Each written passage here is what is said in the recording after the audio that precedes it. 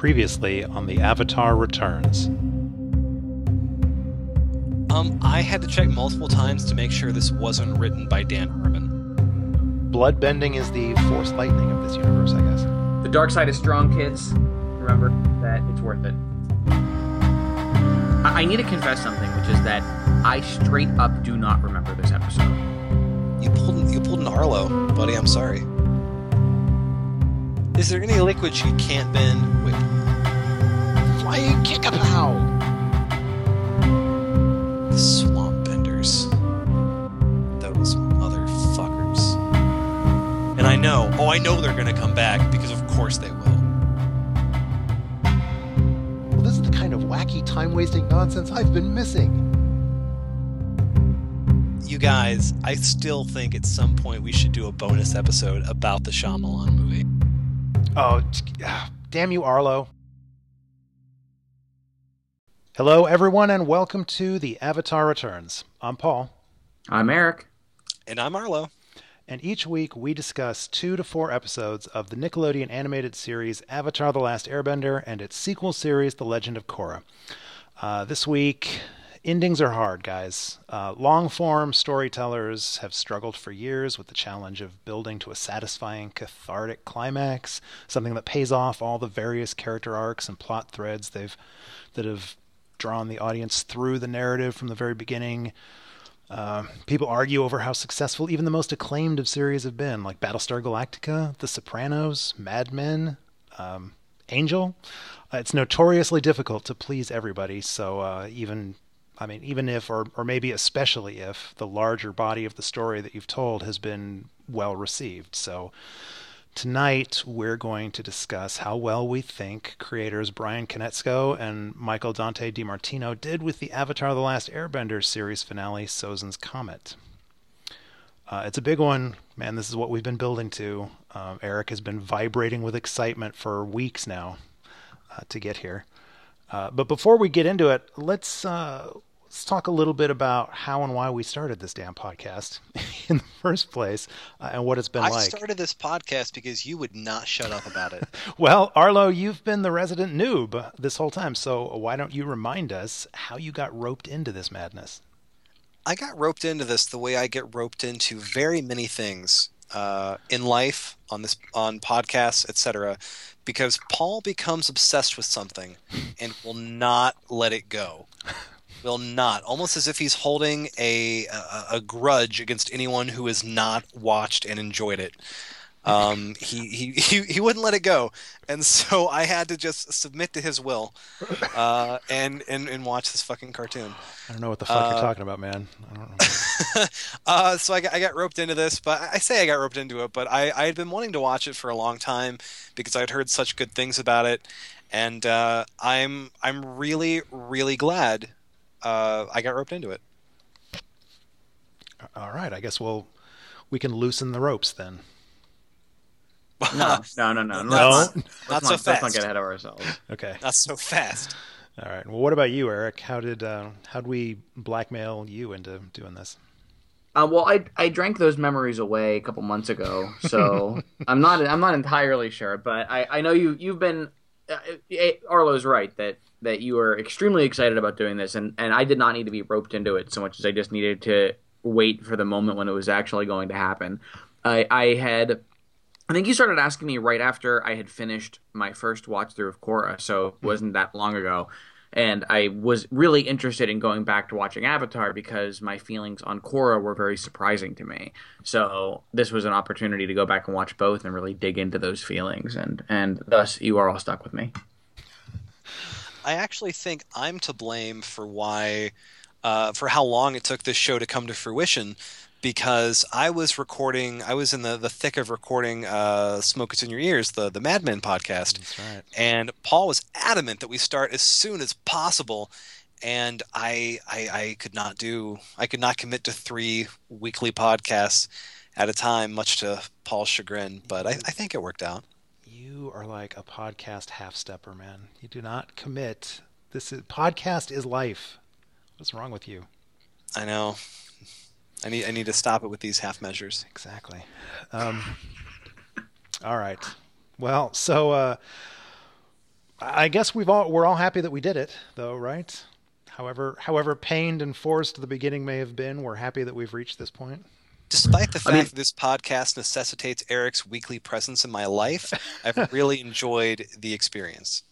yeah, and other than the Swamp Benders, the Great Divide, and I think there's one other episode. Fuck Di you if you Lee. say the prison episode. Fuck you if you say the prison Oh, episode. the prison episode. Damn it. Yes, then the Daily. Other than those, I'm very happy. Okay. Yeah. All right. Well, I will say that as I've mentioned many times on this show, I've watched Avatar all the way through multiple times. This is, I don't know what, maybe my fourth or fifth time through, and but I had a different experience with it this time. Just the act of having to meet with you guys every week and actually talk through the storylines and the character development and all that, it's given me a different, possibly better appreciation for the show, and certainly for some of the characters. I've had an epiphany about Azula. So, congratulations, Eric. You've brought the truth of Azula into my life. Oh wow! Wow, I wasn't Glad to hear expecting that. that. That's a much bigger win than I was expecting. So, glad she's to still hear not that my favorite because character in the show, but I like her so much more now, having discussed her with you guys. So, Oh, that's important. That makes this all worth good. it. There, see, some good can come of podcasts. Podcasts are changing lives, people. Life Um, changing life. It has changed one person's life, Paul, and that person is you. And that's all that matters. That's really all that matters. Okay. Did you have anything else to say there, Arlo? No, I'm glad that you like Azula as well because I know this is my first time through, but I really I really enjoyed her like villainous presence, and we're not going to get into it yet, but I also really enjoyed the emotional underpinnings of her story. Yeah. All right. Well, let's quit beating around the bush then and get to it. So this I didn't give it chapter numbers at the top of the show because this is a 4-part series finale that was actually aired as a single film, a single movie, Sozin's Comet. But I did take my notes broken down into 4 parts. But Eric, I knew you'd want it this way. Arlo talked me into doing it this way. We can talk about it as just one single piece instead of breaking it down by chapters. So I'm so glad you all decided this, not because I really cared what the decision was, but because I legitimately couldn't figure out how we should discuss this. So I'm so glad that someone else made the decision. And I think it's okay to talk about it this way. I think there would be some merit in breaking it down episode by episode because I think it's impressive how because obviously when you're doing a big 4-part episode like this,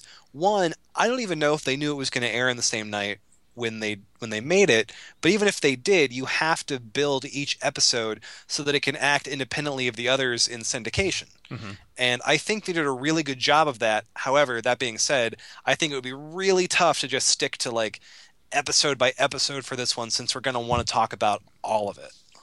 Yeah, and the first 2 episodes are very much set up. I mean, this works like a movie, and I think it would be like trying to discuss the first like 45 minutes of an hour and a half movie. So it's a good call. It's a good call. This way we can just talk about it. So let's talk about that ending. Sorry, I knew it. I knew that was going to happen.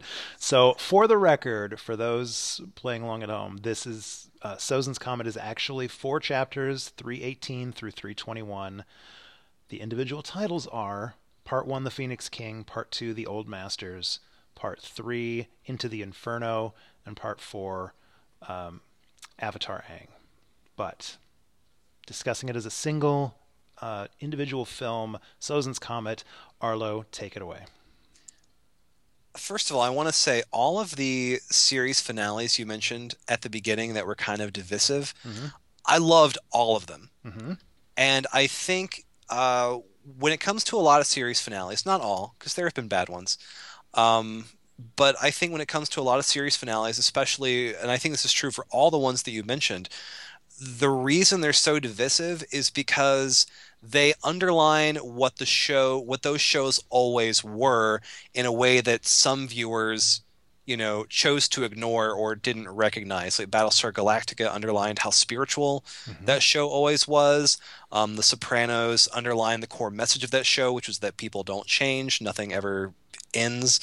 Angel, I think, is maybe the best example because that is the perfect summation of what that show was, of how the fight never ends, and there are people who were baffled by it, I, which I goes to show there are a lot of ways to watch a TV show. I almost didn't include Angel in that list because I actually forgot that the Angel finale was ever divisive. I thought Angel was universally loved. It is. I feel like it's loved for the most part, but there are fans who don't like it. Right. But I mention that to say that I I think a lot of times these finales get unwarranted hate for not being exactly what like for not fitting a certain viewer's conception of what the show would be.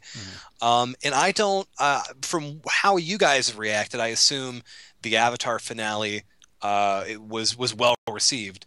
There are aspects of it that are there's really only one aspect of it that I might question, and I know we'll get to that later.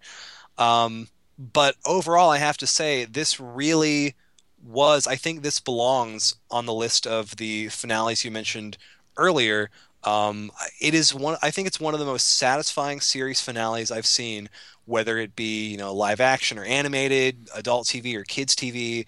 It was incredibly satisfying on an emotional level, on a plot level.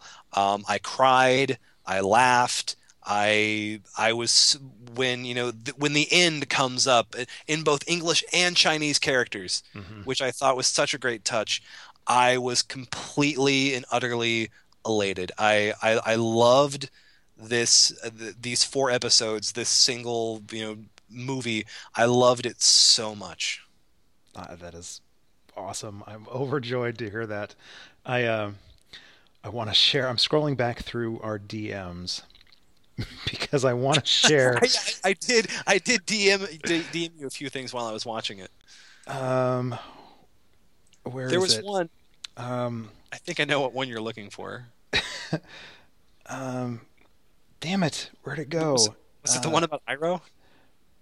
Yeah. Okay, I found it. I found it. So when we don't necessarily have to jump to this topic of discussion either, but I DM'd you in all caps. Zuko Iroh reunion scene, tears everywhere. Um, Oh, and I here it was is. Yeah, I Yeah, found it. I was going on about that, and then I quoted Iroh says, "Goodbye, everyone. Today, destiny is our friend. I know it." And my next thing was, "Fuck you for making me watch this stupid show if Iroh bites it," because that sounds like the thing someone says right before they die tragically. Yeah. And of course, at the time, I forgot this was a Nickelodeon show, so Iroh was not going to die.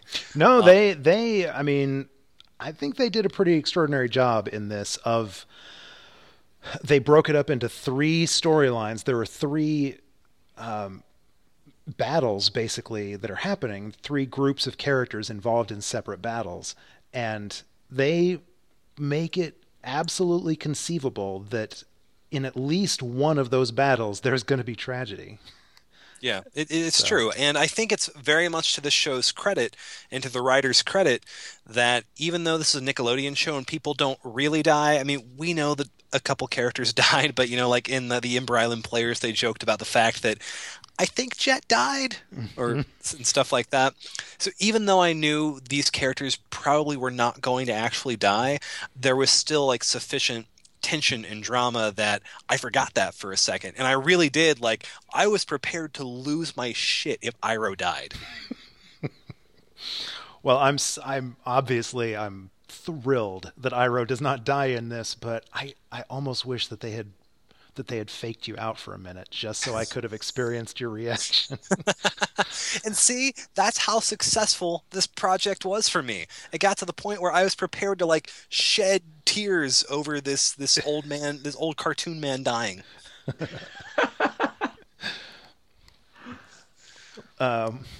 What about you, Eric? Did this how did this live up on your is this your second viewing now? Yeah, this is my second viewing. All right. So this was on the first viewing one of my favorite finales ever. I we may have talked a little bit before about this, but one of my favorite franchises in anime or ever is Gundam. And one of the things Gundam has always done really well is pull off these big finales where like every single rivalry, every single like aspect of what you want gets like played out in these beautiful action finales. And Avatar is one of the only American series that pulled that off, that did this big action finale where you have this multi-leveled battle and every single character who's been growing their entire time gets to use the skills they've been growing in interesting ways. And I'm a sucker for that kind of thing. So all of that stuff had hit me really well the first time, and all of that stuff still hit me really well this time, especially in the third and fourth episodes.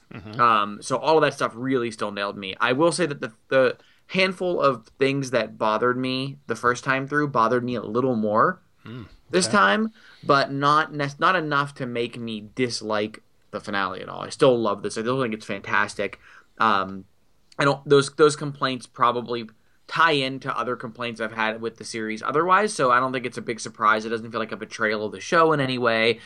And overall, I'm still like fist pumping through that entire last, like basically I guess the last 45 minutes of the episode are still mostly fantastic to me. So I'm really glad I rewatched it. I think that it kind of seeded it as one of my favorite finales ever. But and it definitely had pretty much everything from the point at which Sokka goes against the airships on is just a blast to watch. Yeah. So a recurring theme of this podcast is that I have to drool over every fight sequence, every bit of fight choreography that they've done on this series. The final 2 chapters of Sozin's Comet blows absolutely everything that they have ever done in the rest of the series to this point, blows it out of the water. Like, it is orders of magnitude beyond anything else they've ever done. Some of my favorite action sequence in any television series. I would say that excuse me, the fights in these final episodes. Now, granted, I think I've talked on the show before about how I haven't seen very much anime where it seems like they would excel in this kind of thing, so don't quote me on this, but from the TV that I've seen, I think Avatar, these fights in these episodes may be the best fight scenes I've ever seen on TV. Yeah.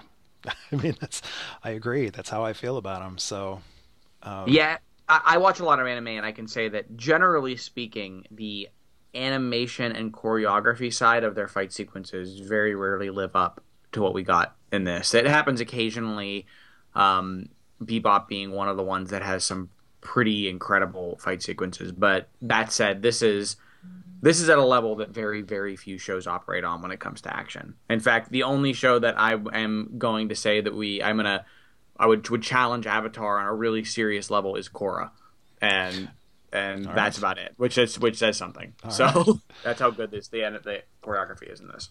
Yeah. I might as well take this opportunity to say it. So I've watched Avatar more than I've watched Korra. I think I've watched Korra through twice, and my feeling right now, I'm still in the high of having watched Sozin's Comet. So take that into consideration. But my feeling right now is this stuff, like this finale, the fight sequences here, and the emotional payoff we get here, for me, is way better not way better, but it is my favorite of both series. There's nothing in Korra that reaches this level for me personally. Now, as we go through Korra, that may change. I'm remembering a couple fights in Korra that are pretty spectacular, but I don't know. Right now, I'm feeling like emotionally, this is the high point of both shows for me. I think that's actually a really important point about the fight sequences in this, is that I actually don't think on a choreography level these are their best fights, or even like a staging level. I think if we went back, and I really would need to go back and look at some things to see, but I think Avatar has had better technical fights than many of the fights in this episode. What really works, and this is what this makes this finale so good, is that those fights are emotionally seated in the characters' journeys to this point, especially Zuko, Azula, Katara. That fight sequence especially, but a lot of them are culminations of things that we've been building up to. And the best choreography in the world is a blast to watch, but the culmination of a fight you've been waiting for is just exquisite, and that's what makes these fights so good. You're absolutely right. There have been probably more elaborate and more Yeah, carefully. I think now again, obviously this is only my first time through, but trying to think back through the fight scenes that we've seen, maybe the best in terms of pure choreography that I can think of right now is I think there was one in season 2 that was like it was Zuko and Iroh and the Aang Gang and Azula and Mei and Ty Lee, like all of them, like back and forth. I think it was the like the High Noon one, Hmm. the one in the little western town. Hmm. I remember being really blown away by that one on like a technical choreography level. And maybe nothing in this finale is as polished as that, but yeah, you're right. The emotion that I felt during these fight scenes, I think it's a really difficult thing to pull off emotion in a fight scene. It doesn't always come through, and I think it was absolutely successful in these. A good fight sequence is sort of good writing structure in sort of microcosm that in order to pull off a good final fight, you have to be paying off something. It has to be the release of a level of tension that you've been building up to. You have to really want that fight. It can't just be a fight that happens. You have to have needed that fight for the entirety of the story. And that's what's really going on here is that we needed Zuko and Azula to fight. We needed it. And we didn't know that we needed Katara to kick the shit out of her at the end. But when it happened, we knew we needed that too. And same thing goes for General Asaka. Basically, it was like Sokka was. We've loved his plans the entire time, and on some level, we needed Sokka's general skills to be as awesome as they are in the airship battles. So those all work because they fulfilled the story need that we had internalized, and that's what makes everything about this episode, especially the last 2 episodes of Sozin's Comet, so unbelievably successful. So Go we've ahead. kind of tiptoed around it, and Paul, I don't know if you want to talk about it right now. I think we should definitely save the final fight for toward the end of the episode, but since we've already mentioned it, do you think it would be okay if we dug into that Zuko Azula fight scene? Yeah, sure. I mean, that's actually what I want to talk about, so we might as well get to it. Okay, good. Yeah, I was really surprised by like as Eric said, like this was we've been waiting for this Zuko Azula Royale fight scene for the entire series, and it was really satisfying. And then to throw Katara in the mix and have it be just as satisfying is super impressive. And I think this fight scene is markedly different than any other fight in the series. As soon as it begins, like there's this really mournful music Hmm. during it as Zuko and Azula fight as they do their Agni Kai thing. It's really it's not because a lot of fight scenes and a lot of the fight scenes on the show are really exciting and thrilling, and this was not that. This felt necessary, but it also felt very sad. Like this was inevitable, and it was just really sad to watch. These two siblings who have never gotten along, who have always on some level had some sort of contempt for each other, fighting each other, and it was sort of like their family history in microcosm. The Um, the So the thing that this does with Azula, that this finale in general, but this fight sequence in particular does with Azula is it draws into sharp focus something that for some reason on all my previous viewings it never really quite registered for me, and that is that Azula is actually the more tragic version of Zuko. I was going to say literally the exact same thing. This is. I think you're going exactly where I was going to go. So she has had just as messed up an upbringing as Zuko did. Zuko is the one that outwardly suffered the most. He's the one that rebelled against, I mean, he didn't really rebel, but I mean, he's the one that suffered on the outside more than Azula did, because Azula embraced, their father's darkness. Nobody ever told Azula no because she would not let them, whereas Zuko, deep down inside, is a nice guy, so he wasn't quite as forceful perhaps as Azula was. But But they both suffered under the tyranny of their father, and Azula, in fact, also suffered with her shattered relationship with their mother. Azula is the tragedy that Zuko could have become, which is why her breakdown in these episodes leading to their fight with Zuko is very sad, because this is what Zuko could have been. He could have been just as at war with himself as Azula is, and Iroh keeps talking about how Zuko is at war with himself, and it's very clear that though Azula is damaged on a level that Zuko is not, maybe she still is at war with herself in a way that becomes really obvious once May and Ty Lee dump her, basically, right. And she can't trust anyone anymore, and she completely falls apart. And so it's a very sad ultimate victory, because she is not in a state where you feel triumphant over it. And I think Zuko especially has no joy in his sister going down in that end. Yeah, one of the great things about that fight is that the end of it is not triumphant. Like we've wanted ever since Azula first showed up. Actually, before Azula showed up, before we even really got to know Azula, we wanted Azula to get her ass kicked. She was the snotty sister that was abusive to Zuko. So we've gone so long with wanting to see her, get what's coming to her, and these two characters, Zuko and Katara, both have reasons to put her in her place, but neither one of them is particularly satisfied by the conclusion. And I think that's really important, because this is coming just a few episodes after, Zuko coming to Aang and telling him, violence was not the answer when he went with Katara to, take revenge on the man who killed her mother. And then he asks Aang, what are you going to do when you face my father? And that was a question that the show had never really tackled before. And so I think it's really appropriate that when it comes to Zuko, taking revenge on his sister, that it doesn't end on a triumphant note. It ends on it's very sad. It ends on a very sad note.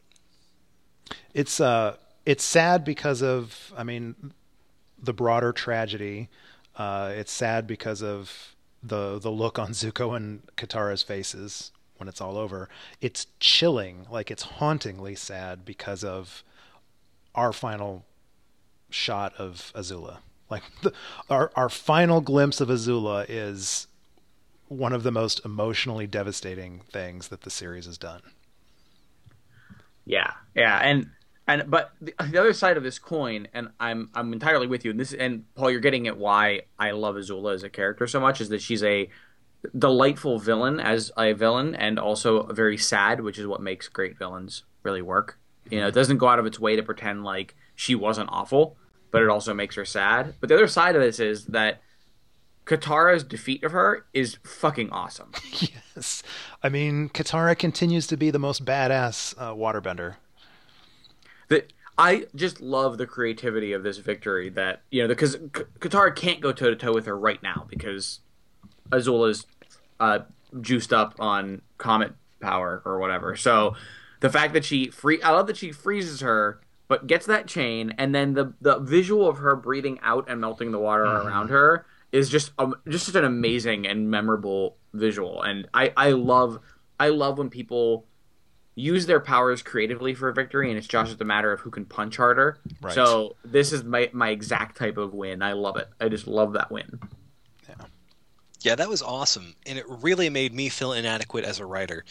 Like a lot of these fights do, how inventive they are. Like I always like to remind people that the character that I created for our book that we did with all the people with all the superpowers is a guy who fucking turns on electronics. That's what I came up with. I couldn't do any of the stuff they do on Avatar, so I am constantly blown away by the invention on display. Well, it's So Paul, you said you feel a lot differently about Azula this time through, and I want to know. 'Cause I feel like these episodes in particular show how damaged she has become. Like she's always been damaged because you don't become that cartoonishly evil without some sort of damage.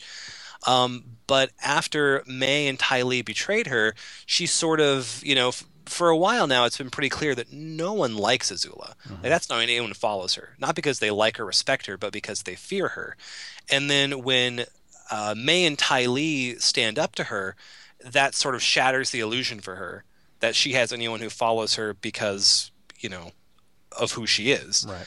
And so we see her really having a meltdown uh, in these episodes. I mean, to the point where she fires all of the Dai Li. She fires, I forget which one, but she fires one of Lo and Lee. She cuts her own hair. Like that's a classic hallmark sign of a crazy person. And she even says like, "Okay, hair, prepare to meet your doom." Exactly. Yeah, this is not a well person. And did that have anything to do with how you felt about her this time? Just seeing her, like seeing like the gradual like emotional uh, decay of Azula. Well, I mean, obviously, I saw all that Right. every time I watched the show, but every time I've watched it before, when I wasn't discussing it with people and we weren't like analyzing it, and I wasn't hearing other people's takes on character motivation and all that stuff, I didn't have to think about her as much. For the most part, I just allowed myself to be annoyed by how truly fucking obnoxious she is. And generally speaking, on a surface level, when a character is that obnoxious, I usually just want them to get bitch slapped into a coma. Characters, there's a certain kind of obnoxious where it, on the surface, it becomes not interesting to me. They're just characters that I don't enjoy, and I just want them to suffer and get off my screen. So I think in large part, that's kind of how I viewed Azula before all this. And all of the tragedy is there. All the stuff that you just talked about has been there every time I've watched the show. I didn't allow myself really to pay attention to it. And this time, talking about it with you guys, I've been forced to actually look at it and take it in. And so I now acknowledge and embrace the trauma and tragedy that is the life and times of Azula. I'm glad because I really felt for her through this whole thing. I'm not saying I liked her, like I wouldn't want to get a drink with her. She wouldn't deign to get a drink with me in the first place. But I really enjoyed her character and the arc that she went through, even with its terribly sad ending. Against her. No, it's not a good idea for anyone. So Arlo, you mentioned, before we get back to the show in general, you mentioned the music specifically in the Zuko Azula Agni Kai. And we've never really talked about the music on this show before. It's been the track team is the duo of Jeremy Zuckerman and Benjamin Wynn. They're the composers and music editors and sound editors on this show from the very beginning.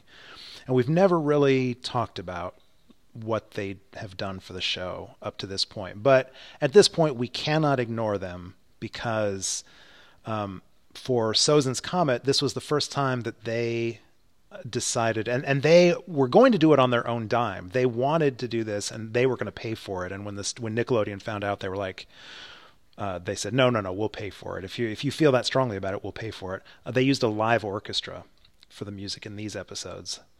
And before they'd used like MIDI format music and just electronic music. So if you've noticed a tonal or a quality difference in the music in these episodes, that's why. And I feel like it really shines in that fight, because in that fight, basically all of the diegetic sound effects drop out, except you can still hear the fire, but like it's just the music that plays over that.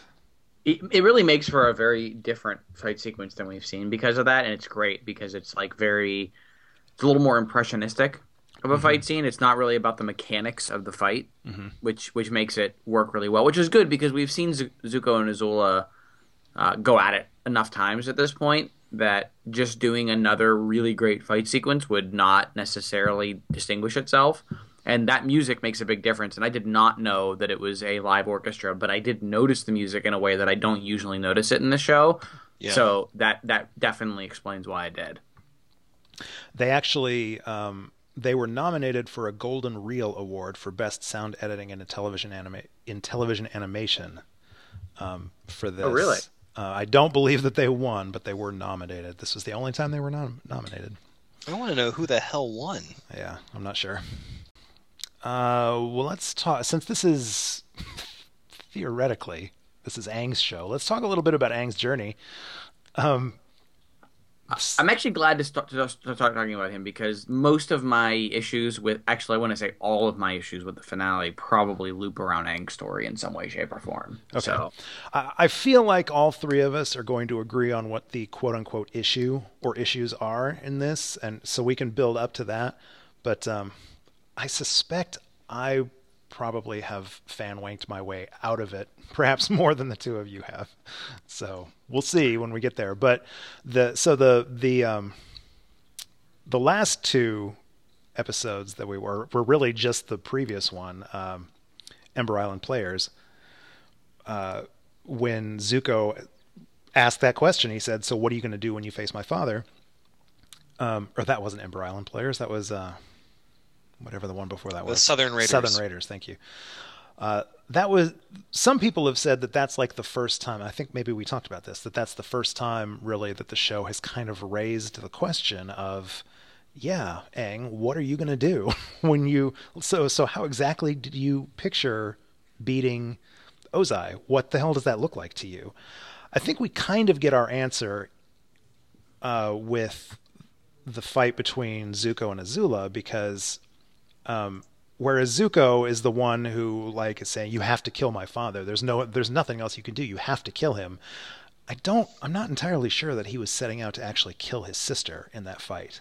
Right. I No, think I don't think he was. I either. think the idea there was you basically overpower your opponent and you know the fight is over at that point. And I think that's kind of been the mentality of the whole series coming up. I think subconsciously the viewers and probably the characters have just been expecting I'll go in there. Aang will go in there. He'll slap Ozai around a little bit.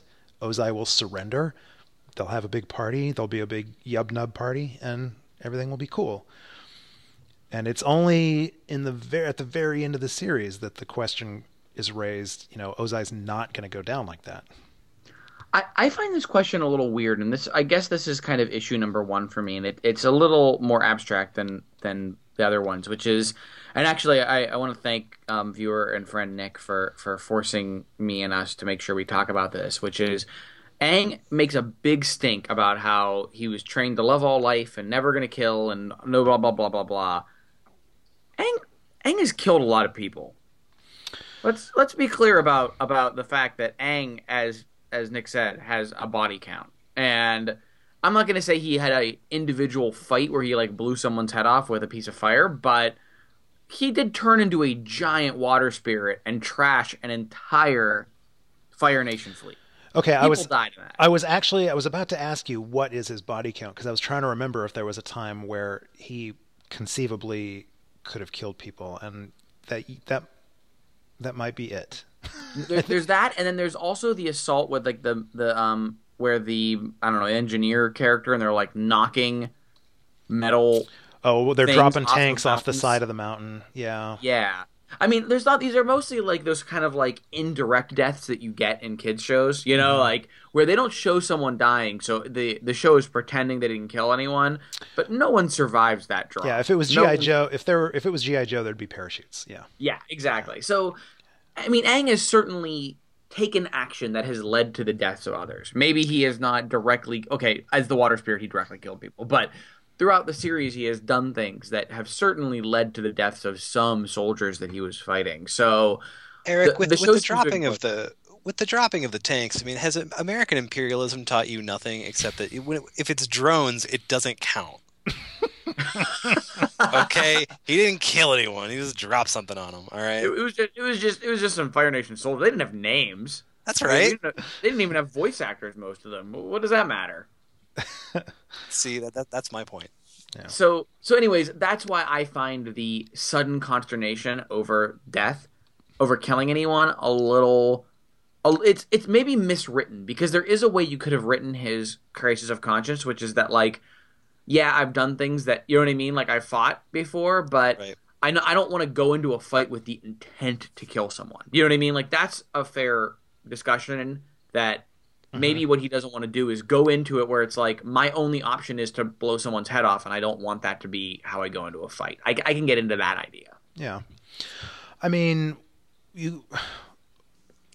I think realistically the reason why we didn't get that, and you're right, they could have done it.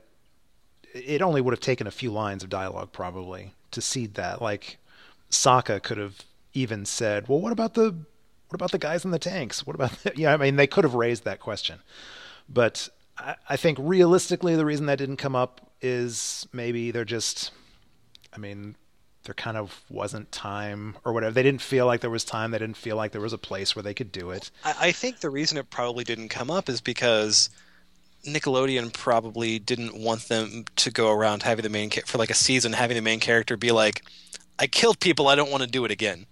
So I they don't think want to admit that he killed anyone in the first place, right? right. I think it could only come up in the final episode, and then so they can then prove that he hasn't killed anyone. Right. This is such a point that had not even occurred to me. Like I didn't even think about the fact that when he was the giant water spirit, you know, people would have died, and I completely forgot about the drone tanks. So yeah, I didn't watching this. I didn't realize that, so it didn't bother me.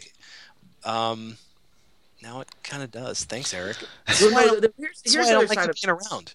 I know I'm a disaster. The other side of this that's bad though. This is an interesting problem for me because I feel like it is miswritten and it's not a seated issue in the way that the show is actually played out. On the other hand, I really love Avatar after Avatar telling Aang, "Wake the fuck up! You need to kill this guy." That was great. Like I love that. I really love that was the show's perspective on what the Avatar's role was. That the Avatar is not a no-kill hero. Well, it's interesting that the way that they did that too. 'Cause I think the way that was all written, I think probably the three of us read that as they were saying, well, yeah, you obviously have to kill. Particularly interestingly, the air nomad, like the airbender that he was like, "You're right, Momo. I need to talk to an airbender. She'll tell me what I want to hear." And she's the one that basically says, it comes the closest to saying, no, you have to sacrifice your own spiritual needs in order to do what it takes to protect the world. We heard all of that as them saying, yes, you're going to have to kill this guy. But it was ambiguously enough stated. Like one of them was basically, you must be decisive. One of them said, only justice will bring peace. One of them said, you must actively shape your own destiny and the destiny of the world. That's ambiguous enough that it could have been read any number of ways. Okay, but they were totally telling him that he had to kill Ozai. They were. The point. They were, yes. Yeah, because if that's not the point, then the way it ends is much less satisfying. Here's the really funny thing about these conversations. Well, not necessarily. It's not necessarily because I think one of the points of the show is that he's a 12-year-old kid, and he's like these other avatars. Had long lives and did lots of things as avatars. They had many adventures, and we've seen all throughout, like every flashback to avatars we've seen, they are able to like enter the avatar state at will, and they don't like lose control when they do it. They just turn on the avatar state. They do something fancy and then they turn it back off again. Aang has never been able to do that because he's a child who has not had the opportunity to truly train as the avatar the way that everybody else had. So he's a 12-year-old. He's interpreting this as a 12-year-old. He's terrified. Everybody's been telling him he has to go kill Ozai, and that's what he's expecting. I mean, That's how he interprets what they say, basically. No, you're right. I mean, you're absolutely right in what they're saying is to be decisive, and I like that. I do like that they're saying that. But the other side of it that is really funny to me goes back to the problem that I had, which was, um, uh, Kiyoshi. She's like, well, when things were bad, that guy killed that dude. And he was like, you didn't kill him. He just fell off the rock. And she's like, let's not kid ourselves here. Yeah, Like she's that's like, her I don't reaction. really see a difference, but don't kid yourself. I would have done it. Yeah, and I kind of like that because it actually goes back to the like, did Aang kill those people with those tanks drops? Like, yeah, okay, you didn't mean to kill those guys, but let's not pretend Right. that those people didn't die. So this actually feels like a situation where I don't think what the writers wanted was Aang never ever ever killed, and the discussion is whether or not he is ever killed. I feel like a big part of this discussion was sort of acknowledging, in a way that Nickelodeon wouldn't get rid of, that sometimes bad guys get killed in these fights, and just because you didn't walk up and stab the knife into them doesn't mean them falling off the mountain wasn't your doing. Right. And Right. I do like that they call that out really explicitly in this episode. I actually kind of wanted to give them props in this for being as direct as they are with the question of whether or not Aang is going to kill, because I feel like it's gotten a little clearer as the series has gone forward, but certainly in the beginning, it felt like they wouldn't use the word kill or whatever. Like we were always talking around things like this, and it feels like they're very direct. Like they don't say. Well, I mean, there's the line where at the end, Suki walks up to Ozai when he's like semi-conscious on the ground, and she's like, "Did you finish it or whatever?" I can't remember what she says, but that's the kind of thing that I think shows like this usually do. They don't say, "Did you kill him?" They say, "Well, did you do it, or did you go all the way, or whatever?" And in these episodes in particular, like Aang and others specifically say, you have to kill him, or I don't know. It's very, very blunt. They don't sugarcoat it in these episodes. Yeah, I agree. I absolutely agree there. And considering it's a show that's on Nickelodeon, I think that's actually pretty extraordinary. Agreed. And the discussion of death leads him to one of the weirder aspects of this show, the Yes. the dragon turtle. The lion turtle. Lion turtle. Lion turtle. Sorry, yes. I'm in Dungeons and Dragons mode. The lion turtle. Arlo, what did you think of the lion turtle? Okay, so at first I missed the fact that so Aang is unconscious and he and Momo like he gets into a trance and he and Momo wind up on this island. I was a moron when I watched this, and I was like, I didn't realize that was the lion turtle shell. So when the gang woke up and all of a sudden Aang was gone, I was like, did Ben Linus like push the frozen donkey wheel? Like, what the fuck just happened? Why are they not addressing this? And then later when I realized it was the shell, it made a little more sense. But this is one of the more seemingly out of left field choices the show makes. I'm sure Paul's going to talk about this in a second, but he had pointed out to me the ways in which this was very subtly like there were indications of the lion turtle playing an important role throughout the series, but I still think this whole thing I want to point out it wound up working for me. Mm-hmm. Like the payoff, it worked for me, but I feel like this really could have been seeded a little longer, especially given the fact that we've talked about how the back half of this season was so oddly structured. And actually, I came upon Alan Steppenwall. I was surprised to see the date on this article was January of last year, because I remember when he published it, I was like, oh, once Paul finally forces me to watch the show, I'm going to have to come back and read this. So that is stuck. That piece has stuck with me for a year and a half. He had watched it with his kids, and he was I had to skim some of it because he talks about Korra too, but he had mentioned that, and he was actually here. He was praising Korra for the way its seasons are structured, because he said that he was a little like with the way Avatar tells one story from beginning to end, and he says there's a weird stretch in the final season where it's basically run out of material, and the characters are just waiting around for it to end.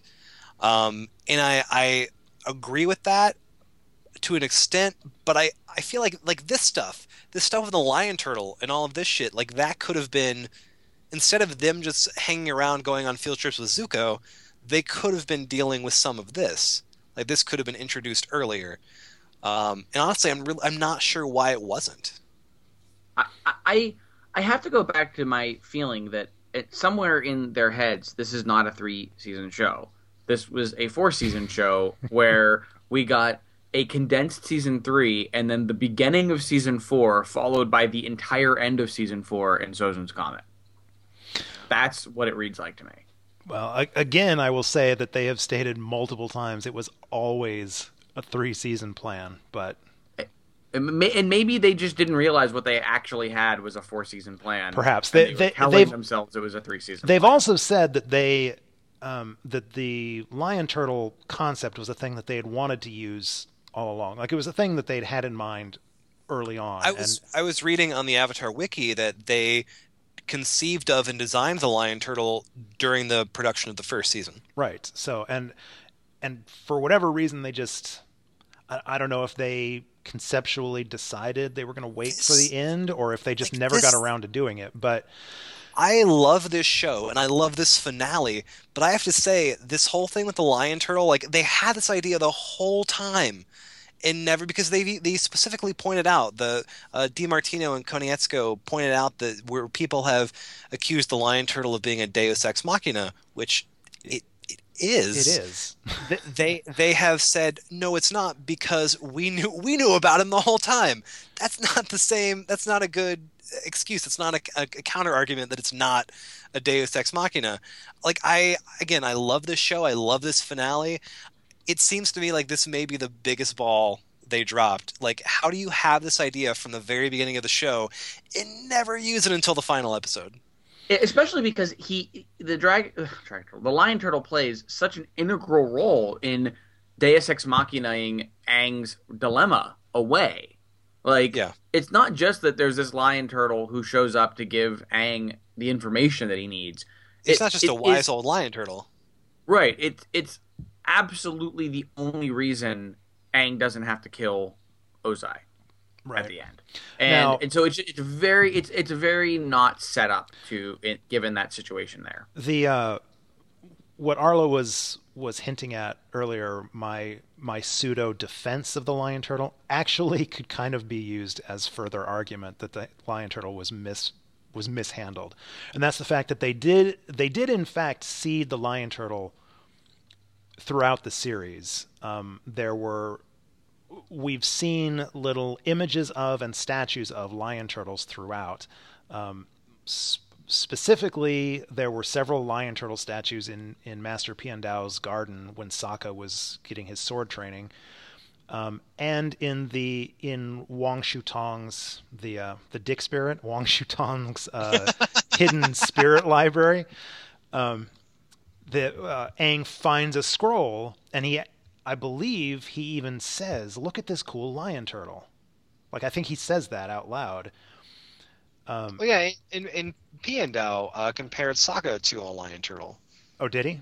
I didn't remember. Yeah, he said you have the spirit of a lion turtle. Okay, well, so, on the one hand, I would say, see, they've kind of been very subtly seeding this all the way. But on the other hand, I know what your counter argument to that would be, and I agree with that. If they were seeding it, they could have seeded it better. Like, specifically in the library, there could have been... he could have said something about what a lion turtle is, or...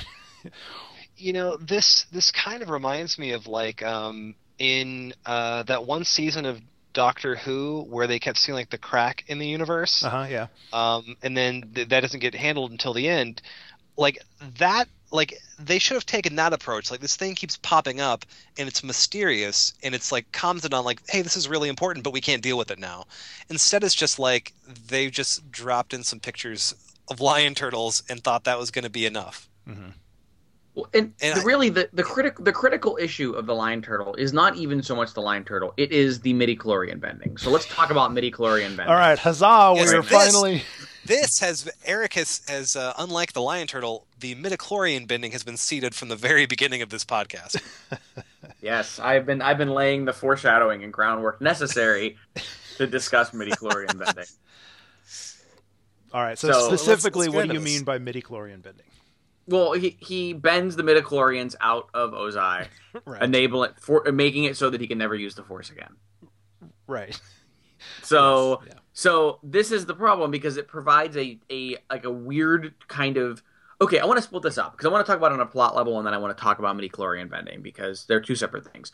On a plot level, it is an entirely cheap device because it comes out of nowhere. It's not seeded at all. We never hear about energy bending on any level, so that when it comes out of nowhere and is literally just dropped into that scene, like, all right, he beat Ozai. What's he gonna do? Oh, here's a flashback reminding us that the lion turtle talked about energy bending like 10 minutes ago. Oh, here we go. Energy bending's happened. He has no powers. Actually, it's even worse than that. That flashback to them talking about energy bending, we didn't hear that the first time. Oh, see, I wasn't sure. I was like, I don't think they showed that, but I could be wrong. That was something that the lion turtle told him in that conversation, but we didn't hear it in that first conversation. Oh, it's so cheap. It's so cheap. So it's even worse. On the other hand, energy bending plays into an aspect of the Avatar mythos that I think Korra pulls on, which I like. Yes. And I actually like this idea of setting up the Avatar as having a tie to something deeper than just the expression of the elements. Right. So I really like energy bending. I think energy bending as a power doesn't feel cheap. Like the fact that it exists isn't cheap to me. The way it is handled and introduced is a total absurd plot device. And it's kind of a disappointment given that they had so much time with Aang wrestling with his moral dilemma, and he effectively has his moral dilemma solved for him by the lion turtle's magic powers. I'm glad you said all that the way that you did, Eric, because I've been trying to think of a way that I could mention this without being spoilery. I'll hitch on to what you just said, Eric, and I will say that things that are dealt with in the series Korra that we haven't gotten to yet, in retrospect, in hindsight, this bothers me less because I know what's coming in Korra.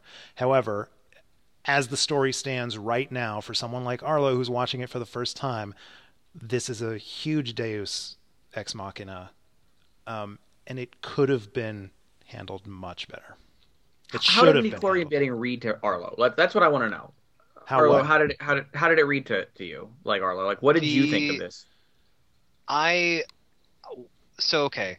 While I understood that everything to do with the lion turtle and the introduction of midichlorian bending was a complete Deus Ex Machina, and it is a cheap device, at the same time, I wound up really loving like the way it plays out in the finale, because so Aang has been wrestling with this moral dilemma for a while now, and I think something really important happens in that final confrontation with Ozai.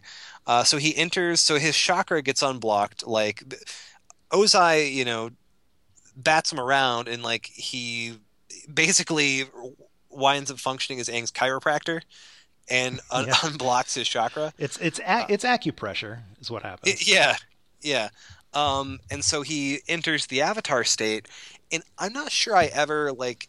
I actually think that was a bigger Deus Ex Machina than the lion turtle. Yeah, we'll talk about what as Nick refers to as chakra amnesia in a little bit. But see, this shit doesn't really like it. It bothers me, but it at the same time it doesn't. No, because I'm 100% with you, Arlo. I recognize that these sort of issues exist, but they don't bother me in the slightest. I'm 100% down for the story. So. I recognize it's cheap, but it's still the emotion of it works for me, and I'll tell you why. Because Aang enters the Avatar state, and I'm not sure I ever articulated this in the show before, but something always bothered me about when he entered the Avatar state. Like, it was really terrifying and a little badass when he entered the Avatar state, but it didn't feel like Aang. Mm-hmm. And that's because it wasn't. And so I thought it was really important and really satisfying that he there's that awesome moment where he's speaking with like the voices of every avatar before him, like telling Ozai that his reign is over now, and he's about to deliver the death blow. And then Aang is able to fight through all of that, exits the Avatar state, and regains agency, which he hasn't done before in these big situations where he's called upon the Avatar state.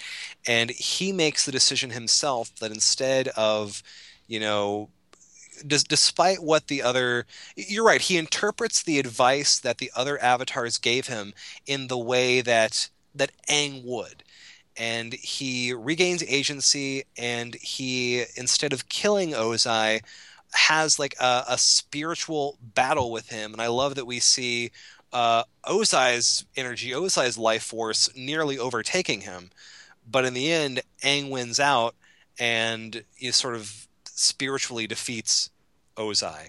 And so again, I recognize that the way that we get there, it was not that they did not lay the groundwork for it. It is a cheap plot device, but at the same time, the payoff of it really worked for me.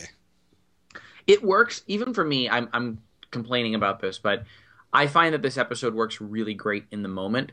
The problems I have are problems that become apparent to me in analysis and discussion while I mull over things. While I'm watching the episode, it's a blast. Maybe a little bit less the sudden introduction of midichlorian bending, just because that actually it wouldn't have taken much to see that just a little better. You know what I mean? Like It that wouldn't have. it would not have taken much. And it's unfortunate because there is a conflict inherent in that moment, which is that if Aang is not truly centered, it can destroy him. And they introduce that conflict while it's happening. By the time you know that that conflict is there, it's over. And more than anything, that is the moment that falls. That's the only moment for me that falls flat and like while watching, because it's not, you don't have any fear of that when it starts, and you should have been afraid of that outcome when things started. Mm-hmm. That aside, everything else pretty much works, including the resolution of chakra amnesia. Just because him going into the Avatar state and like pulling in all the elements in orbit around him is just such a fucking incredible visual that it just totally works. Because up to this point, we've known the Avatar state is scary. This is the first time we've seen the full power of the Avatar state, of like what the Avatar can be, and why the Avatar is able to complete its mission in the world. Because he's basically a Skrull. Like he's Fantastic Four in one. He's a super Skrull. Skrull, yeah. I found an interesting piece of trivia, by the way, about that the sphere of the four elements. Well, first of all, I had noticed this, but the trivia includes the fact that Aang summons those elements to him, air, fire, earth, and water, in reverse order of the Avatar cycle. So the Avatar cycle goes water, earth, fire, air, and he draws them to him in reverse order. But the fascinating trivia was that in that sphere, the elements are in order from closest to furthest from Aang, the way that Aristotle said the elements place themselves in nature: earth, water, air, fire. Wow. I have no idea if that was intentional. I don't know if the writers were like, oh, Aristotle places significance of the natural elements this way, so that's what Aang's sphere will look like. But I think that's a fascinating piece of trivia that someone dug up. I like that. I like that a lot. And I would not be surprised if someone, be it the writers or at least the artists who were drawing it, mm-hmm. had some information on that. But it's a very satisfying fight. The fight is great. I like that Aang gets himself turtled at the end, and can't do it. And then the holy wrath of Aang tearing down like spires as he goes after a very scared Ozai, and It's really satisfying to watch a terrified Ozai running away. Yes, it's a really satisfying sequence of events. And as much as the energy bending kind of comes out of nowhere, the spinning shot as he catches his hands to use it is just an awesome shot. Mm-hmm. That is just a fantastic visual moment. So, like I said, it all works in the moment for me. It all works in the moment. Okay. So let's talk about some of the other characters then. We talked a little bit about Zuko and Katara. I mean, how do we feel about their resolutions? I'm gonna tell you. I'm gonna tell you right now. I came away from this a Zutara shipper. I knew that was going to happen. I was super like about Aang and Katara, and I'm still really glad they got their ending. But man, it really felt like Zuko and Katara should have wound up together. Aang and Katara ending up together felt a lot more forced than I remembered it feeling in this ending. I still think it works, especially because Zuko also has May. Right. Um, I'll tell you, if they hadn't sort of seeded from the very beginning of the show this kind of the question of a romance between those two, like the very first time they see each other, there's the whole he's looking at her through the hazy lens. It's got the Vaseline lens or whatever, the glamour shot, and her eyes are sparkling. From the very beginning, they set that up. If they hadn't done that, if it had been just like the Ember Island players presented it, where I love you like a brother, I wouldn't want it any other way. If it had been like that the whole time, there's no way they wouldn't have put Zuko and Katara together. it's true. Oh, sorry, go ahead. How I'm going to rationalize this to myself is this. Zuko and Katara are one of those. They're like the two friends in your group who constantly like toy with the idea of like, should we get together? But then in the end, they both of them realize it would never work, and then they go back and settle down with their respective significant others. That's how I have to rationalize this to myself. I'll just tell you right now, one of the spin-off comics is about the affair that they have. No, I'm kidding. Are you? I'm totally kidding. Like, what? Are you fucking kidding? The thing with them is that I actually think them not ending up together like Zuko and Katara is the right move. That is absolutely the right move. But Katara and Aang ending up together after Aang's like friend zoned freak out at the end of Ember Island Players, it is just not earned. Like, it's just not really earned. It's not that I can't see them ending up together. It's that I don't think the show really earns it. And I mean, I'm going to just keep going back to the idea that this is not a 3-season show. This is a 4-season show where book 4 is energy, basically. Book 4 of Avatar is energy, and instead we got the Zuko road trip opening of book 4 energy. And we're forced to wrap up a lot of plots in the last bits. This is so interesting because everybody that knows that it's in a position to know says this was always meant to be 3 seasons, and you're kind of talking me into it. You are convinced this should have been 4 seasons, that it should have been longer. When we get to Korra, like, we'll see where we stand when Korra is over. Korra actually runs 4 seasons. It was originally meant to be a 12-episode single season show. Yeah, Korra plays to me actually as a standalone story followed by a 3-season show. Okay. Is kind of how, which actually I'm reading a book series right now by Brandon Sanderson, which is like he did one book and he liked it and started writing a book 2 and realized he was writing a trilogy. Mm-hmm. and then so like those characters have 4 books even though the main part of their story is the trilogy, and that's kind of how Korra reads. This, like I said, it's not that you couldn't have finished up the show in 3 seasons, but I just feel like they had this other chunk of plot that was very disconnected from book 3 that they really had to rush through. They rushed through a lot of pieces, and the show did not rush through things up to that point. What I really think the problem was, and I think I talked about this a couple weeks ago. I think the problem was they were so tied into the dramatic effect of having the invasion come midway through the 3rd season and have it be like a really surprising, terrible defeat. And that is dramatically on paper. That sounds like a great idea. Like, oh, we're going to psych people out, and then it's going to completely change the direction of the season for the next 12 episodes or whatever. I think they were so hyped on that idea that they didn't stop to like it's like Jeff Goldblum in Jurassic Park. You thought about it. You're slapping it on lunchboxes. They didn't stop to think about what that actually would mean in terms of how the rest of the story would have to be structured. I think that's it. It's probably. I mean, it's definitely part of it, but it leads to like this weird way in the Phoenix King, especially where they have to backtrack a lot of plot ideas. Like Toph being like, well, Aang being like, oh, I'm gonna fight him afterwards. That's why we've been wasting all this time. I was going to call that out. I actually think that's kind of clever. Now, it doesn't necessarily solve the fact that the pacing of the show has been off.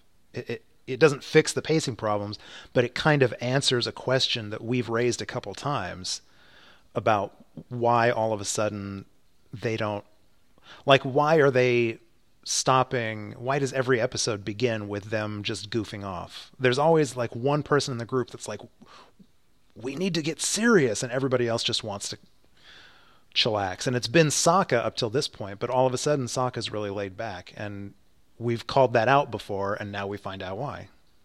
Yeah, I think that maybe they could have been a little more careful with what Aang was feeling, because ultimately, like, there'd be sort of like a shrug at the fact that they were goofing off, and then they would just move on. And I do appreciate that they at least did backtrack it a little bit, but it definitely was. It felt like a backtrack. I felt like I think maybe we need to explain what's going on here, and that Aang's waiting to do afterwards. And in fact, specifically, they needed to do that, and then they needed to come up with another threat that maybe we should have known about earlier, which is that Ozai's going to burn the world. Like, it's like, I mean, like, it's really convenient because Aang's like, I don't need to fight him until after, and then Zuko's like, well, just so you know, I actually know about a plan my father has that I didn't tell you about until now. So, I mean, it gets the plot moving. It's very effective, but it's definitely, it feels like, oh shit, we gotta get these pieces lined up. Let's get that done right now. So. It's never bothered me, the fact that we've come back to that war meeting on a couple occasions now. The war meeting that he was finally invited to, but we didn't get to see what happened in there. That's come up a couple times. Once where I suggested that they discussed the fact that this invasion's happening. That's how everybody knew the invasion was happening. That's why they were so prepared. That's what that war meeting was about. And now we find out that they certainly mentioned that, but this is actually what that war meeting was about. The problem with that war meeting was the show didn't really let us know that it was hiding anything from us. It really underplayed that war meeting. So we didn't quite realize that there was information that Zuko has that we don't, and that information is kind of important. Again, this is not like a huge disaster, but it's definitely one of those little things that they actually had done a really good job seeding things in season 2, and didn't quite pull off that level of tightness this time around. But there's a lot of really good stuff there, and I feel like I've been a little down on it. I wanted to talk about these things that were sort of problems for me, but I really do love this finale, and I would like to, if you're okay with it, briefly sing an ode to General Sokka, because yes. his entire bit of the battle is maybe my favorite part on a visceral battle level, because from the moment of like them getting on that first airship leading to airship slice and everything that happens after that is just, I mean, that is some epic, awesome action shit going on during those entire airship battles. Director Joaquim dos Santos won the best directing in an animated television production in the 2008 Annie Awards for his directing of the last 2 episodes. Well deserved it. Yeah. Yeah, I mean, I've been a huge Sokka fan from the beginning. I thrill every single time Sokka gets to do something smart and he comes up with a plan. And so it was, I thrilled at every single thing that he did. He was completely in charge of this part of the mission. Even Toph didn't question him. And he gets to have little Sokka joke moments that don't undercut his abilities, which I really like. Like, he has a lot of little jokey moments, and like my favorite being "Goodbye, Space Sword" or whatever he says. Man, one of the sad moments of the episode. Yeah, that was tragic. To this day, it breaks my heart that not only did he lose Boomerang, but fucking Space Sword is just. Man, him losing Boomerang, that moment where like he looks at Toph and he's like, I don't think Boomerang's coming back, Toph. Looks like this is the end. And she cries. I had tears in my eyes. Like, it felt really real. And then luckily Suki swoops in and saves the day. Yeah. That moment maybe felt like the most real moment of danger to me in the episode when they were doing that. Even though intellectually I knew they were never going to kill Toph and Sokka, the way they play that moment and build to it feels really real. It does. And it makes the tension release of Suki hanging off the side of the airship as it wrecks in just awesome. Just Hmm. a perfect, Yeah. perfect tension That release. was a very that was a Miyazaki pose, by the way. That was very Totally. much uh, Nausicaa? Nausicaa. Yeah, her hanging off the side of her little glider. Yeah, I love that. yeah. I just loved everything with those with the war balloon stuff, especially because there is something they did set up really well. Like what a payoff to the war balloon setup from season two. I Right. think Yeah. when we first got war balloons and had the ending moment of them finding Yep. a war balloon. And yeah, okay, we've seen them kind of have war balloons since then, but this is the true payoff of that war balloon moment is them using them not just in battle, but as the vehicles of their genocide against the Earth Kingdom. Yeah. It's a great payoff. That's the kind of payoff that they're really good at when they set their mind to it, and I love it. I just love it. I love everything about the airship battle. I think it is on some weird way my favorite thing about these episodes, even though I like a lot of other things, just because it's so perfectly paced and so perfectly set up. And Sokka has built to this moment, and it is beautiful, beautiful payoff to where Sokka's come. Totally. I completely agree. And the sometimes when a show or a movie or whatever has multiple battles that they intercut back and forth, sometimes it drives me nuts. Like sometimes I don't know they cut too quickly that we don't get enough of one battle before we cut to another. I think all of the intercutting between the various battles in these episodes was superb. It is, as I have said before, Gundam-like, and I mean that in the absolute most praiseworthy way. This is one of those things that I go back to Gundam for are these multi-staged battles at the end where there's like every single payoff you need in battle it all starts happening at once and it's like catnip to me and no one can pull. You're right, Paul, because a lot of times when they do it, it just feels like evading ever having to pay anything off in the battles. Like it just Mm-hmm. feels like cutting away to stall the end of the battles, whereas this is like a constant escalation of tension. Every time you cut from one piece of the battle to the next, it flows into the next piece and makes you it just ratchets up the tension the next level. And it's absolutely perfectly structured. And you never know when you're going to get out. And when you get out of a scene, you're like, no, no, no, wait, but hold on, wait, I do want to see these people. And that's exactly what you want out of a battle like that. Yep. We uh we should say some words about Toph's metal bending because, Yeah. like she says, you could stand to mention it more. Yeah, have I ever mentioned how sweet it is that you invented metal bending? When I love and anytime one of these characters does something like this, and it happens twice in this finale, Toph wraps the metal Hmm. around herself, and then like Spider-Man's across the ceiling. Yes. That was crazy. And then Aang pulls the rocks around him, creates rock armor, and I love all of that stuff. Yeah. That Yeah, was fantastic. Toph is great in this, and I actually really like Toph in this because it's actually a situation where Toph is way out of her element and isn't quite the unstoppable badass that she often is because she only really can see what she's standing on, and they're standing in air Right. basically. So I like that there are ways in which Toph is super powerful and useful in this battle, and there are ways in which this is not Toph's ideal battlefield, And and I and think they that do a good job with that. and that makes it the so we should talk about how this is the culmination of every character's journey. It kind of is the culmination of Toph's character arc because she starts on the show in a place where she can do everything for herself. She doesn't need help from anybody else. And this is completely about her. She puts her trust 100% in Sokka.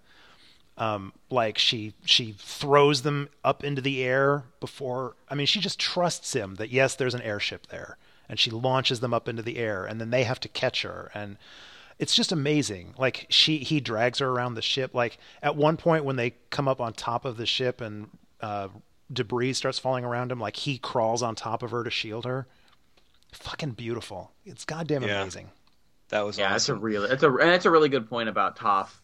I hadn't actually thought about it that way, but you're right. This is Toph's acceptance of trusting her friends. Like they are, and at no point is it a difficult thing for her. She's there and trusts them all, and they're just a real team Hmm. at this end point. And I love that, speaking of Toph's character arc, I love that bit at the beginning where she's like, everybody else got to go on a field trip with Zuko. Now it's my turn. And you get that little moment where they're walking together and she's just monologuing and Zuko couldn't care less. And she's like, my parents gave me everything I ever asked for, but they never gave me the one thing I really wanted, their love. You know what I mean? And It's I because thought you can't compete with Zuko for fucked up childhood. that's very true. But I also like that as a callback to the fact that, hey, Toph has really rich parents that we never saw again. Like it never even thought twice about. Yeah. And I kind of like that. I kind of like that, you get to the end of her story and her story is basically, hey, awful parents, fuck off. And that was her story. Like she never reunites with him. She doesn't care on some level. I kind of like that. Hey, parents, If fuck more off. That's the people- message of this Nickelodeon show. If more people, this is the message of this Nickelodeon show, if more people could just unceremoniously cut ties with toxic family members, the world would be a better place full of happier people. Wow, that's actually accurate. That is kind of the message of the show. The other side of that I actually really do like about this is that, the idea of your found family being really important is shows up in a lot of shows, and it is really good, and I like that. But I do like that there are some examples of not toxic family in this, mostly Katara and Sokka's father, and that they get a happy. They reunite with him for the 12,000th time on this show. I actually I like that. I like that they keep like going in and out of each other's lives because of war, and every time are happier to see each other than they were the last time. That okay, that makes it sound better. But like when I got to their teary reunion at the end, I'm like, this happened 2 episodes ago. Like this same scene just happened. You're not getting me again. Oh yeah, you're right. Well, I mean, imagine if there had been a 4th season. That's what I'm talking about. How many more reunions could they have gotten with their father? At least 5. And then a necessary, a very necessary point to make about the awesome final costumes everyone gets. Yeah. In this, we get one last character design for everyone. Yeah. Like very kind of Earth Kingdom-y costumes for some of them, and Aang's very Avatar outfit. Avatar, the reveal. Well, first of all, that entire scene I want to talk about, but the reveal of his full like Avatar robes. I don't know why, but I kind of teared up at it. Yeah, That was such a powerful moment for that character who, all of a sudden he's kind of not really a 12-year-old kid anymore. yeah. I mean, I actually like it. It pairs really well because Zuko's in his Fire Lord outfit at the same time, and it's very effective. And the reason I love that scene as a whole is because it's finally Aang and Zuko. First of all, I forgot to mention earlier that I still get a thrill every single time Zuko calls the other characters by name. Like it's I just love it when we hear him say Aang's name instead of calling him Avatar or whatever. And when he says Sokka's name, for some reason that just makes it feel like he's genuinely part of the family now. I love the fact that they now use each other's names. A little thing, but it thrills me. And this scene is the moment where they finally admit to each other. They use the F word. They finally admit to each other that they, in fact, are friends.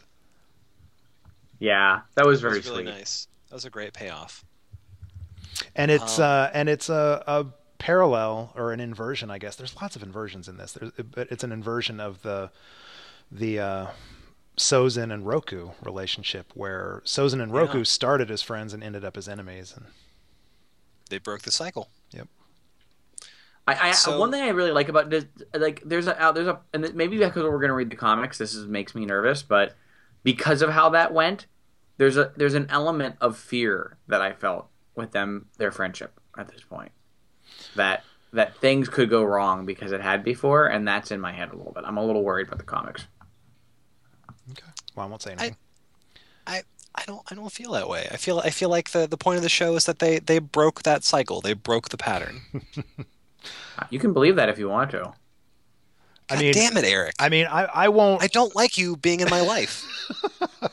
I won't comment one way or the other on what the comics do with that, but I will say that, Eric, I share your fear of one of the reasons why I typically don't like sort of tie-in material is when, you watch a film or a TV show and it reaches the happily ever after ending, and then they do a comic series afterwards, and you're like, well, I don't want to see the continued strife. Like, I don't want them to have another argument in an issue of the comic. This is where I want it to end. So I share your trepidation about that kind of thing. Yeah, it makes me nervous. But I felt it here. That's an expression of how much that payoff of that friendship meant to me. Yeah. I really loved the fact that in Zuko's in his speech, he acknowledges the fact that the world's pretty messed up after 100 years of war, and that rebuilding it's not going to be easy. I just love the fact that they address there has not been a magic. This isn't a happily ever after. That they haven't magically fixed the world's problems. There's 100 years of war that has to be reparations are going to have to be made. So. Yeah. So one thing we absolutely have to talk about, but have not yet mentioned. So for the longest time, we've been talking about how this was in Avatar: The Last Airbender was in reality the Zuko show, right? And especially last season when the show was treading water a little bit, it became the Zuko and Iroh hour. Mm-hmm. It became all about Zuko and Iroh, and that to me became the crux of the show. And we get the long-awaited Zuko-Iroh reunion here. And I love how it begins with, Zuko is very wary of reuniting with Iroh. He builds up the courage to walk in to Iroh's tent, and Iroh's asleep. And Zuko just smiles to himself and sits cross-legged and just waits. And I really liked that. And then obviously the actual reunion between the two of them was that was probably the most emotional moment of this finale for me. And I think it sums up everything that has been building through this series between the two of them. It sums it up so well. Iroh says, "I was never angry with you. I was sad because I was afraid you lost your way." And Zuko admits, "I did lose my way." And then Iroh says, "But you found it again, and you did it by yourself. And I'm so happy you found your way here." And I think it's so important. I think that is the reason why Zuko had to have that heel turn at the end of season 2, because it would have been, it would have been fine and dandy if he had, switched sides and seen the light at the end of the second season, but that would he just would have been just like he had always, followed what others wanted for him. He would have just been following Iroh's footsteps. Because he had that betrayal, he's had this season to find his own way for himself. And I think that is incredibly important, and I could not be more pleased with how it turned out. I agree wholeheartedly. I don't think I can say anything of worth beyond that on that point, and I agree. It is satisfying because of how they let him backslide. It's one of my favorite moments in a series, and how it hurts when it happens, and it earns everything else that happens afterwards. Yeah. God, that was such a beautiful scene between the two of them. Yeah. We didn't even mention the League of Uncomfortably Buff Old Dudes. Yeah. The first acceptable use of Boomy ever. Right? Still not great, right? Acceptable. It was so great to see him as like a badass earthbender. We're like, oh, he does have a use. He was still just slightly too much for me, but he was so much better here than he ever has been. Definitely. And yeah, I loved them. I loved the Order of the White Lotus. I thought they were awesome. Another great payoff. Another great payoff. Mm-hmm. Yes, absolutely. By the way, listeners, I want to let you know, since we were talking about outfits, if you're interested, I'll make sure that if there's show notes, this goes into it. I on Pinterest, I actually pinned a series of images which people put together of every single outfit for each character. Oh, wow. So I'll make sure that gets shared. I'm not sure that it is a comprehensive list of every single outfit, but we do have Aang, Sokka, Katara, Azula, Toph, Meili, Suki, and I think I have Zuko in there too. So, anyways, it's out there. It's worth taking a look because it actually is interesting the costumes they put them in at the end. I think it's a very interesting change to the costumes we've seen, and the costuming in the show, fake costuming, is one of its best attributes in my opinion. That will absolutely go in the show notes. I'm fascinated to see this. All right, one last detail that is important for us to mention before we move forward is Zuko's final conversation with his father. Yeah, so that's a little unresolved. Mm-hmm. Yes, it is. Actually, maybe a lot unresolved, given the rest of the episode resolving everything about his mother, about where's my mother. I will tell you that the mother plot line was intentionally unresolved. They actually had a scene that was storyboarded for these episodes that involved Ursa, their mother, but they decided to leave that out. They specifically cut that out so that the show could end with Zuko saying, "Where is my mother?" Like going to his father and saying, "Where is my mother?" And I'll just remind you that there are comic books coming. So that is actually. So are we going to get some of that in the comics? Is this something we're going to pick up a little bit of? Yes. All right. That makes me feel good. It is still one of those things where, like, that's great, but you, in an ideal world, you shouldn't have to read a comic book to get a payoff to a long-standing. No, but even without, like even if there isn't a resolution that comes later in tie-in material, I still like, even if this was the end of the story, I still kind of like it because for the same reason why I liked Zuko, acknowledging that the world hadn't just magically been fixed, that there was still a lot of work they were going to have to do. That's true, and it's a good final moment for Zuko to confront his father like that. Yeah, it implies that there is more story to come. So. Yeah, I think the difference there is that one implies that the character stories are going on, and the other one feels like opening up a mystery that we're not going to solve. And I think that maybe that's why they ring a little different in how we're discussing them. Yeah. So it's not bad, but it is definitely a kind of a weird, not. There's ways you can do unresolved that's sort of a resolved unresolved, in that the intent of this is that we are done with this idea in the story, but we are letting you know that these characters their lives are going to go on. And then there's kind of the unresolved, which is like, yeah, here's a mystery. Nope. I'm not explaining that. And it felt a little more like the latter. Whatever, it happens. I mean, maybe the comics will cover it in a way that will make me feel less like Arlo, like you said, that maybe they shouldn't be opening threads up that way. But that said, I will be interested in that plotline in the comics. So, any thoughts on Ty Lee joining the Kyoshi Warriors? Hilarious. I love that. Yeah. Thought it was great. Yeah, I think it's perfect. I don't know why it didn't occur to us earlier in the story. Yeah, I never would have called that. I love. I would have liked to have seen more May. Like, I understand it. Yeah. Not a fit. Get it? It may not have fit. That's a pun. There's so much going on in these episodes that I kind of get why she wasn't around more. But I love as much as I did become a reluctant Zutara shipper. I really love the relationship between Zuko and May. And so I'm glad that had there was a little button on that. Mm-hmm.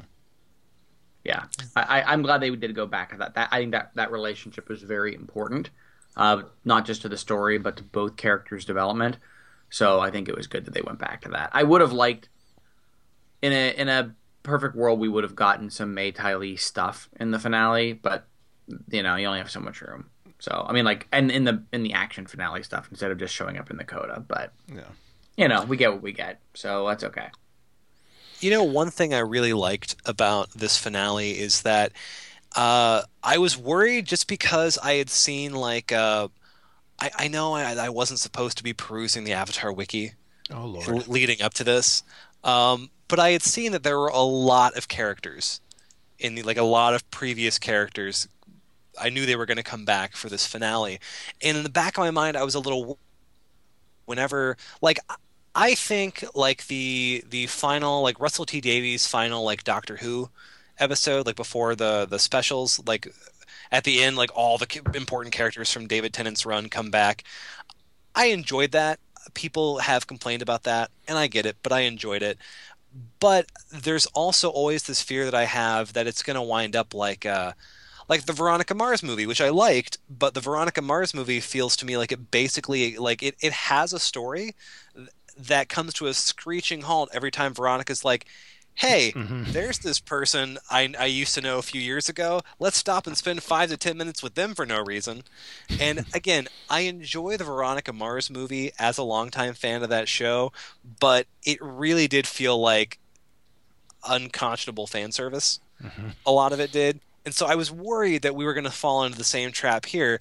And instead, for the most part, I thought it felt really organic. Like we get June and her Shearshoe. She comes back, and that didn't seem distracting. We get the Order of the White Lotus, with the Paku and Piandao and all of those guys. It felt like all the characters they brought back, they did it in a really organic way that didn't distract from everything else that was going on. But how did we get the Swamp Benders, but not the Cabbage Merchant? That's a good question, though. I want to point out that the Swamp Bender's presence is so minimal in these episodes that I didn't even notice them the first time. In fact, I was also disappointed that the Cabbage Merchant did not seemingly have a role in this, but for all we know, he was in that crowd scene at the end. I need to go back and look, like go frame by frame. Great? You know what I think the alternate ending for the show probably was, and I'm sure it had to be cut due to time constraints. But I feel like the original ending was, so Aang and Katara kiss, the camera's like pulling back and back and back. Eventually it would have pulled back far enough that you would see in the rubble of the Aang Ozai fight, the Cabbage Merchant on his knees sobbing over yet another ruined cabbage cart. He just screams to the heavens, "My cabbages!" And then that's when the end. I like to imagine that as the Fire Nation ships of doom roll over those forests, burning everything, that somewhere down there, a last agonized scream of "my cabbages" was let out before everything burned around him. Can we get a comic book about the Cabbage Merchant? I think there needs to be a spinoff. Yeah, that's what I want to do. I want like a Zeppo style episode about the Cabbage Merchant. Like all of this crazy shit happens around him, and he's just trying to sell cabbages. That's what I want. Oh, maybe. Fingers crossed. So do we need to check in on what bending style? I think so. I think we've come to the end of one story. We should probably revisit.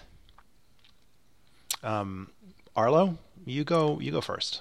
I feel like I'm boring because my answer hasn't changed. It's only deepened. I would love to be an earthbender. Okay. Has that been your answer every time? I feel like it has. Okay. I love the I don't know I love the idea of, it's weird to say because I know they all like commune with nature, like they're all drawing from the four elements of nature, but I love the way that earthbending very physically like pulls things up out of the ground, creates things out of soil, and just you get stuff like Toph, like she invents metal bending because that's related to the earth, and you can like pull rock around yourself to form a suit of armor. Like I just really love all of that. Okay. All right. Eric? So I'm going to go, and this is my honest answer, but it also serves as I realized as I was about to answer it, as perhaps a precursor to our next show watch of Korra, which is that I'm going to say that right now, I don't want to be a bender. I want a space sword. Oh, nice. God bless you. God bless you. I meant to ask the question during this show of how do we feel about the non-bending characters versus the bending characters? But okay, in that case, fuck earthbending. I'd rather have a meteor sword. Too late. I got the meteor sword. Oh, Eric went into the Earth Kingdom and searched through the burnt shell of that forest and found I imagine the space sword is embedded in a rock somewhere, like Excalibur. And only one lowly cabbage merchant can withdraw That's it. right. There you go. That's beautiful. Good on you, man. Good call. There was a great moment that we didn't mention where Sokka is like, Earth, air, fire, water, fan, and sword. Yep. Yep. All right. Well, I'm not. So I think the first time we asked this question, I went airbending, and then the second time I was like, I actually, because of Uncle Iroh's sort of philosophical discussion about the nature of firebending, I think I might be leaning towards firebending.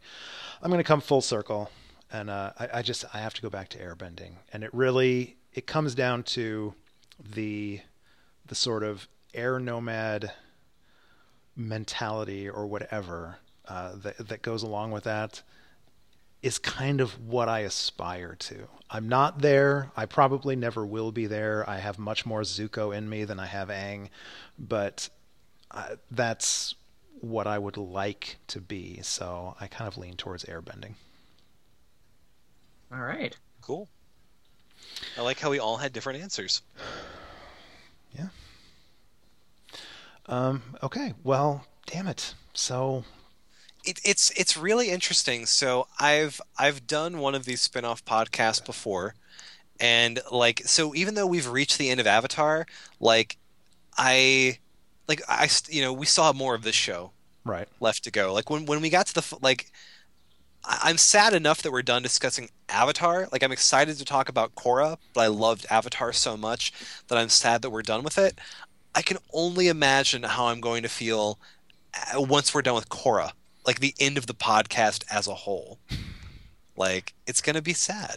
Yeah, I don't want. I mean, like, I think we're like hitting these like little silences here at the end because I don't think any of us wants to say what it is, which is that we're done talking about Avatar. Yeah. Like we've reached the end of it, and none of us want to really say that, and it's tough. So I'm gonna get the ball rolling on that and say that I have really enjoyed talking about Avatar. It has.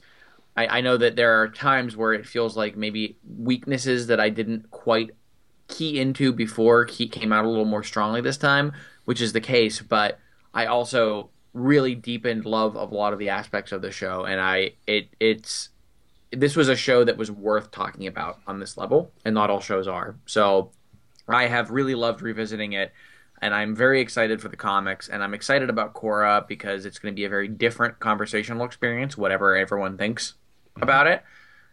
So thank you for riding with me on this 3 seasons of a really great show. Yeah, and I have had an absolute blast discussing this show. I'm so glad, Paul, that you forced me to do this because I've always wanted to watch more like TV animation. Like I mean, by which I mean like I watch stuff like Bob's Burgers and stuff like that, but I've always wanted to watch like animated shows with more of a dramatic bent to them, and I think Avatar was like the perfect gateway for that. So I'm really, really glad that we got to do this, and I am super pumped for Korra because I know next to nothing about it. I don't really know what to expect, so I'm excited to see how we all feel about that. And I also super pumped to talk about Korra because, as Eric has alluded to, it's going to be a different conversation than this one. And it will feel even more like a legacy show to me, I think, in that it's going to be the three of us discussing it hot on the heels of discussing Avatar. So I'm fascinated to see how the legacy aspect of it plays to me on this viewing. So can't wait to get to that. And I had a blast talking about this. It was very emotional. It deepened my appreciation for it. As I said, I have much more love for Azula now, having talked to you guys about her. So this was a huge success. Thank you both for indulging me on this adventure. Absolutely. And thank every one of you at home for joining us. As always, you can find links to this and all of our past episodes at the website, theavatarreturns.com. Links will also be posted on our parent show's site, gobbledygeekpodcast.com. Or just subscribe to the show in iTunes, and every episode will be hand-delivered to you personally by our chipper little flying email lemur, Monkey Yahtzee, who did not get a shout-out in the final episode. You can feed the lemur by dropping us an email at tarpodcast@gmail.com. And of course, you can always find us on social media. Like us on Facebook for all of our updates, or follow us on Twitter. The show is twitter.com/tarpodcast. And on Twitter, I am at Haunt1013. Eric is at Salon, that's Saalon. And Arlo is at UnpluggedCrazy. So, next week, as our podcast prepares to transition into Phase 2 with the critically acclaimed follow-up series, The Legend of Korra, we're not quite ready to say goodbye to these characters just yet. Dark Horse Comics has been publishing the official in-canon continuation of the Avatar story in a series of graphic novels following the further adventures of the Aang Gang, written by American-born Chinese and Boxer and Saints author Jean Luen Yang, with art by Japanese Wonder Team Guri Hiru. These stories act as a sort of bridge between the original series and the world of Korra. There are 4 collected volumes to date, and we will be discussing each of those beginning next week with Volume 1, The Promise. After that, we'll begin our watch of The Legend of Korra, and we'll cover another volume in the comic series in between each season of Korra. So, join us next week for the first installment of the comics. Until then, remember, being part of the group also means being part of group hugs.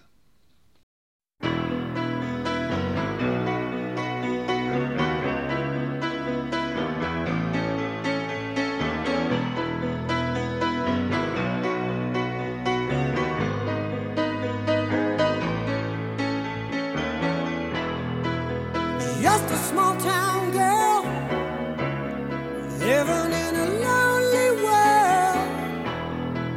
She took the midnight train going anywhere. Just a city boy, born and raised in South Detroit. He took the midnight train going anywhere.